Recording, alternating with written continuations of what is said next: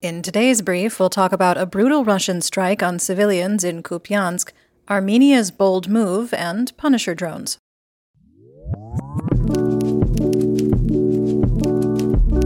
I'm Linnea, and today is Thursday, October 5th, 2023. You're listening to the Ukraine War Brief podcast, where we bring you up to speed on the war in Ukraine in about 20 minutes or less. Let's get started with the news from the front. The General Staff of the Armed Forces of Ukraine, or GSAFU, reported that Russian losses on Tuesday and Wednesday included 25 tanks, 44 armored combat vehicles, or ACVs, 78 artillery systems, 3 multiple launch rocket systems, or MLRS, 49 unmanned aerial vehicles, called UAVs, or drones, and 1,030 personnel. In the Eastern Theater of Operations, Ukrainian President Volodymyr Zelensky visited soldiers on the Liman-Kupiansk front in Kharkiv Oblast on October 3rd, reportedly discussing the operational situation on the battlefield, issues the brigades are facing, and the needs of both commanders and combatants. Geolocated footage showed Russian shelling east of Klishchiivka, in fact, east of the railway embankment to which Russian forces had fallen back upon being forced out of the settlement. Additional geolocated footage indicates that Ukrainian forces now have a presence on the outskirts of Kurdyumivka, a tactically significant town just south of Klishchiivka. In the Southern Theater of Operations, the Institute for the Study of War, or ISW, reported that geolocated footage published on October 2nd indicated marginal Ukrainian advances northwest of Novomayorsk, about 18 kilometers southeast of Velika Novosilka in Donetsk Oblast, and ongoing counteroffensive operations in western Zaporizhia Oblast. The ISW also reported that the combat capabilities of some of the Russian units fighting near Orikhiv have deteriorated significantly, and they are no longer able to carry out counterattacks nor repel Ukrainian advances. During a conference call with military leadership, Russian Minister of Defense and Pretend General Sergei Shoigu commended and attributed successful defensive operations around Robotne and Verbove to units that are basically crumbling due to their commanders ordering a constant succession of counterattacks, while other units defending the area went unmentioned, which might indicate that Shoigu is consciously honoring commanders who are following orders from higher-ups regardless of the impact on the soldiers in their units. On the Black Sea, it seems like Ukraine has successfully called Russia's bluff regarding blocking international cargo vessels going to and from Ukrainian ports. While the ships still have to navigate with extreme caution, hugging the coasts of Bulgaria and Romania on the route between Ukraine and the Bosporus, at least 7 ships have now completed the journey, reaching 3 Ukrainian deep-sea ports using the temporary corridor and loading up with grain and iron ore for export. According to Ukrainian Operational Command South spokesperson Natalia Humenyuk, at the beginning of the full-scale invasion in February 2022, vessels from the Russian Black Sea Fleet would come within the distance of an artillery strike from Ukrainian-controlled coastlines. But now the front line is at least 100 nautical miles, or 185 kilometers, from the coast, and ships, quote, do not dare to go beyond Cape Tarkhankut, end quote, in occupied Crimea, instead trying to demonstrate superiority in the Black Sea with tactical aircraft. On the home front, Russia indiscriminately shelled several towns in Sumy and Chernihiv oblasts, close to the border with Russia, on October 1st, according to Ukrainian Operational Command North, utilizing cluster munitions and injuring several Ukrainian civilians. Earlier today, Russian forces directly targeted a hospital in Beryslav in Kherson Oblast during an air attack. According to Kherson Oblast military and administrative governor Oleksandr Prokudin, quote, the 4th floor was completely destroyed, and another one was partially destroyed. The Russian attacks also damaged emergency service vehicles. 2 medics were injured, end quote. Shortly after, Russian forces struck a grocery store and a cafe in the village of Froza in Kupiansk. At the time of recording, 51 people are reported to have been killed, including a 6-year-old. According to Ukraine's Security Service, or SBU, the mayor of Sumy, presumably Alexander Lysenko, who has held the position since 2014, and the chief of the city council's infrastructure department, Alexander Zhurba, were arrested for taking a 2.13 million hryvnia bribe, that's approximately $58,000 in installations starting in November 2022. The Economist reported that Ukraine has ordered roughly 100 new high-voltage transformers to replace any that are destroyed by Russian strikes on Ukrainian energy infrastructure. Half of the transformers were to be manufactured in Ukraine, but attacks on factories have severely limited production. The other half were sourced from abroad and will be stored in neighboring Poland and Romania until they're needed. According to Ukrainian Energy Minister Herman Halushenko, Ukraine has a lot of experience handling these large-scale attacks, but Russia has also likely learned from their previous failure to destroy the system, and ultimately, Ukraine needs more air defenses.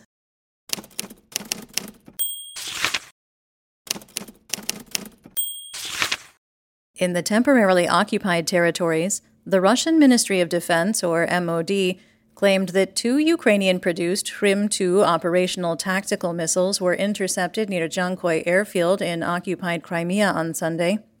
Local reports, however, describe hearing explosions and seeing smoke from a fire, indicating there was some damage as a result of the strike. Legitimate and currently exiled mayor of occupied Melitopol, Ivan Fedorov, posted on Telegram that occupation authorities in Tokmak, in Zaporizhia Oblast, are panicking, quote, preparing for a hot summer, end quote, and have begun evacuating their families and entire educational institutions. Speaking of hot, let's talk about the Russian Federation. Satellite imagery and aviation data suggest that Russia could be preparing to test an experimental nuclear-powered cruise missile with a theoretical range of up to 14,000 miles at a remote base in the Arctic. Russia has conducted 13 known tests between 2017 and 2019, and the observed launch preparations mirror those previous tests. According to U.S. officials, the most successful of these previous tests lasted a little over 2 minutes, with the missile failing to achieve a distance anywhere near the advertised range, crashing into the sea 22 miles from the launch site. A quick clarification. It's important to note that this is a nuclear-powered missile, not a missile equipped with a nuclear warhead. Russia already has several weapon systems in use in Ukraine that are capable of carrying a nuclear warhead. The Russian Federal Security Service, or FSB, is prosecuting Kursk Oblast Governor Roman Starovoyt for building fake defense structures in the oblast worth roughly $100 million. According to the Ukrainian National Resistance Center, the FSB isn't pursuing the case because embezzling funds is wrong, but rather because they're upset they didn't get a cut of the money, which doesn't seem too far-fetched. On the night of October 4th, Ukrainian drones operated by the SBU reportedly hit the Russian Triumph S-400 air defense system near the Russian city of Belgorod. Ukrayinska Pravda reported that, according to a source within the SBU, the anti-aircraft system is valued at around 1.2 billion rubles, and, quote, this is the second Triumph system that the SBU destroyed in the last month. The first one was hit in Yevpatoria on the 14th of September. The SBU advises the Russians to think about a new name for the system, end quote. Because getting blown up isn't particularly triumphant. In news worldwide, Antonio Tajani, Italian Deputy Prime Minister and Minister of Foreign Affairs and International Cooperation, announced this week that Italy has committed to assisting Ukraine with the restoration of the Transfiguration Cathedral in Odessa, which was damaged by a Russian missile attack at the end of July, noting that the best Italian architects will participate in the restoration project. The Armenian parliament ratified the Rome Statute on October 3rd, pledging to comply with the decisions of the International Criminal Court, or ICC. Much to Russia's chagrin, this means that since there exists a duly issued arrest warrant for Russian President/dictator Vladimir Putin's arrest, if Putin were to travel to Armenia, a country that is technically Russia's ally, the Armenian government would be obligated to arrest him under the Rome Statute. I wonder if Russia is having second thoughts about declining Armenia's request for support under the CSTO Mutual Defense Clause last year.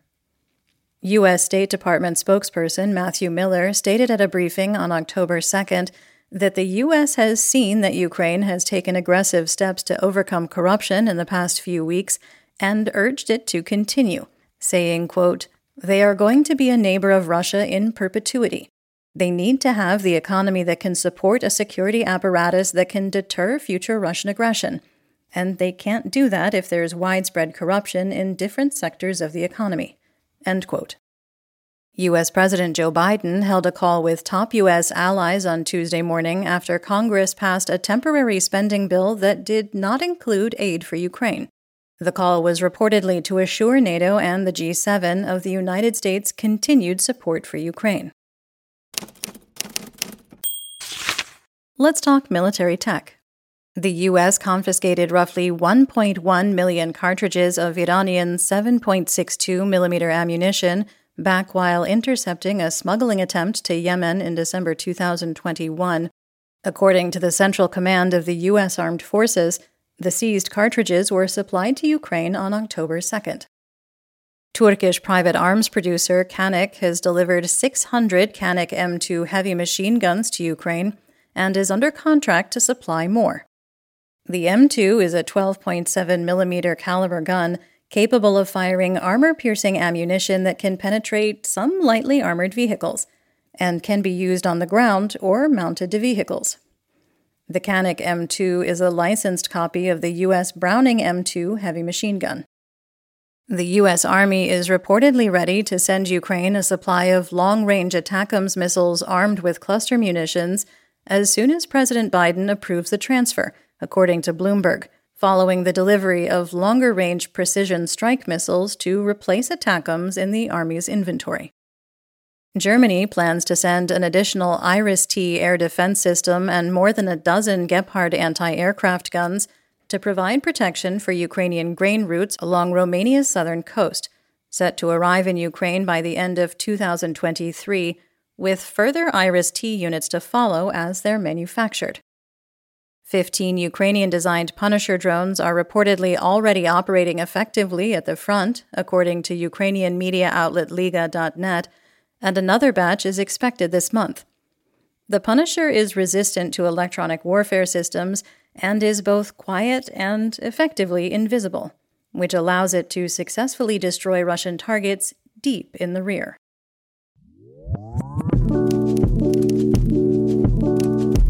That's the brief for today. Remember to check your sources and don't fall for propaganda.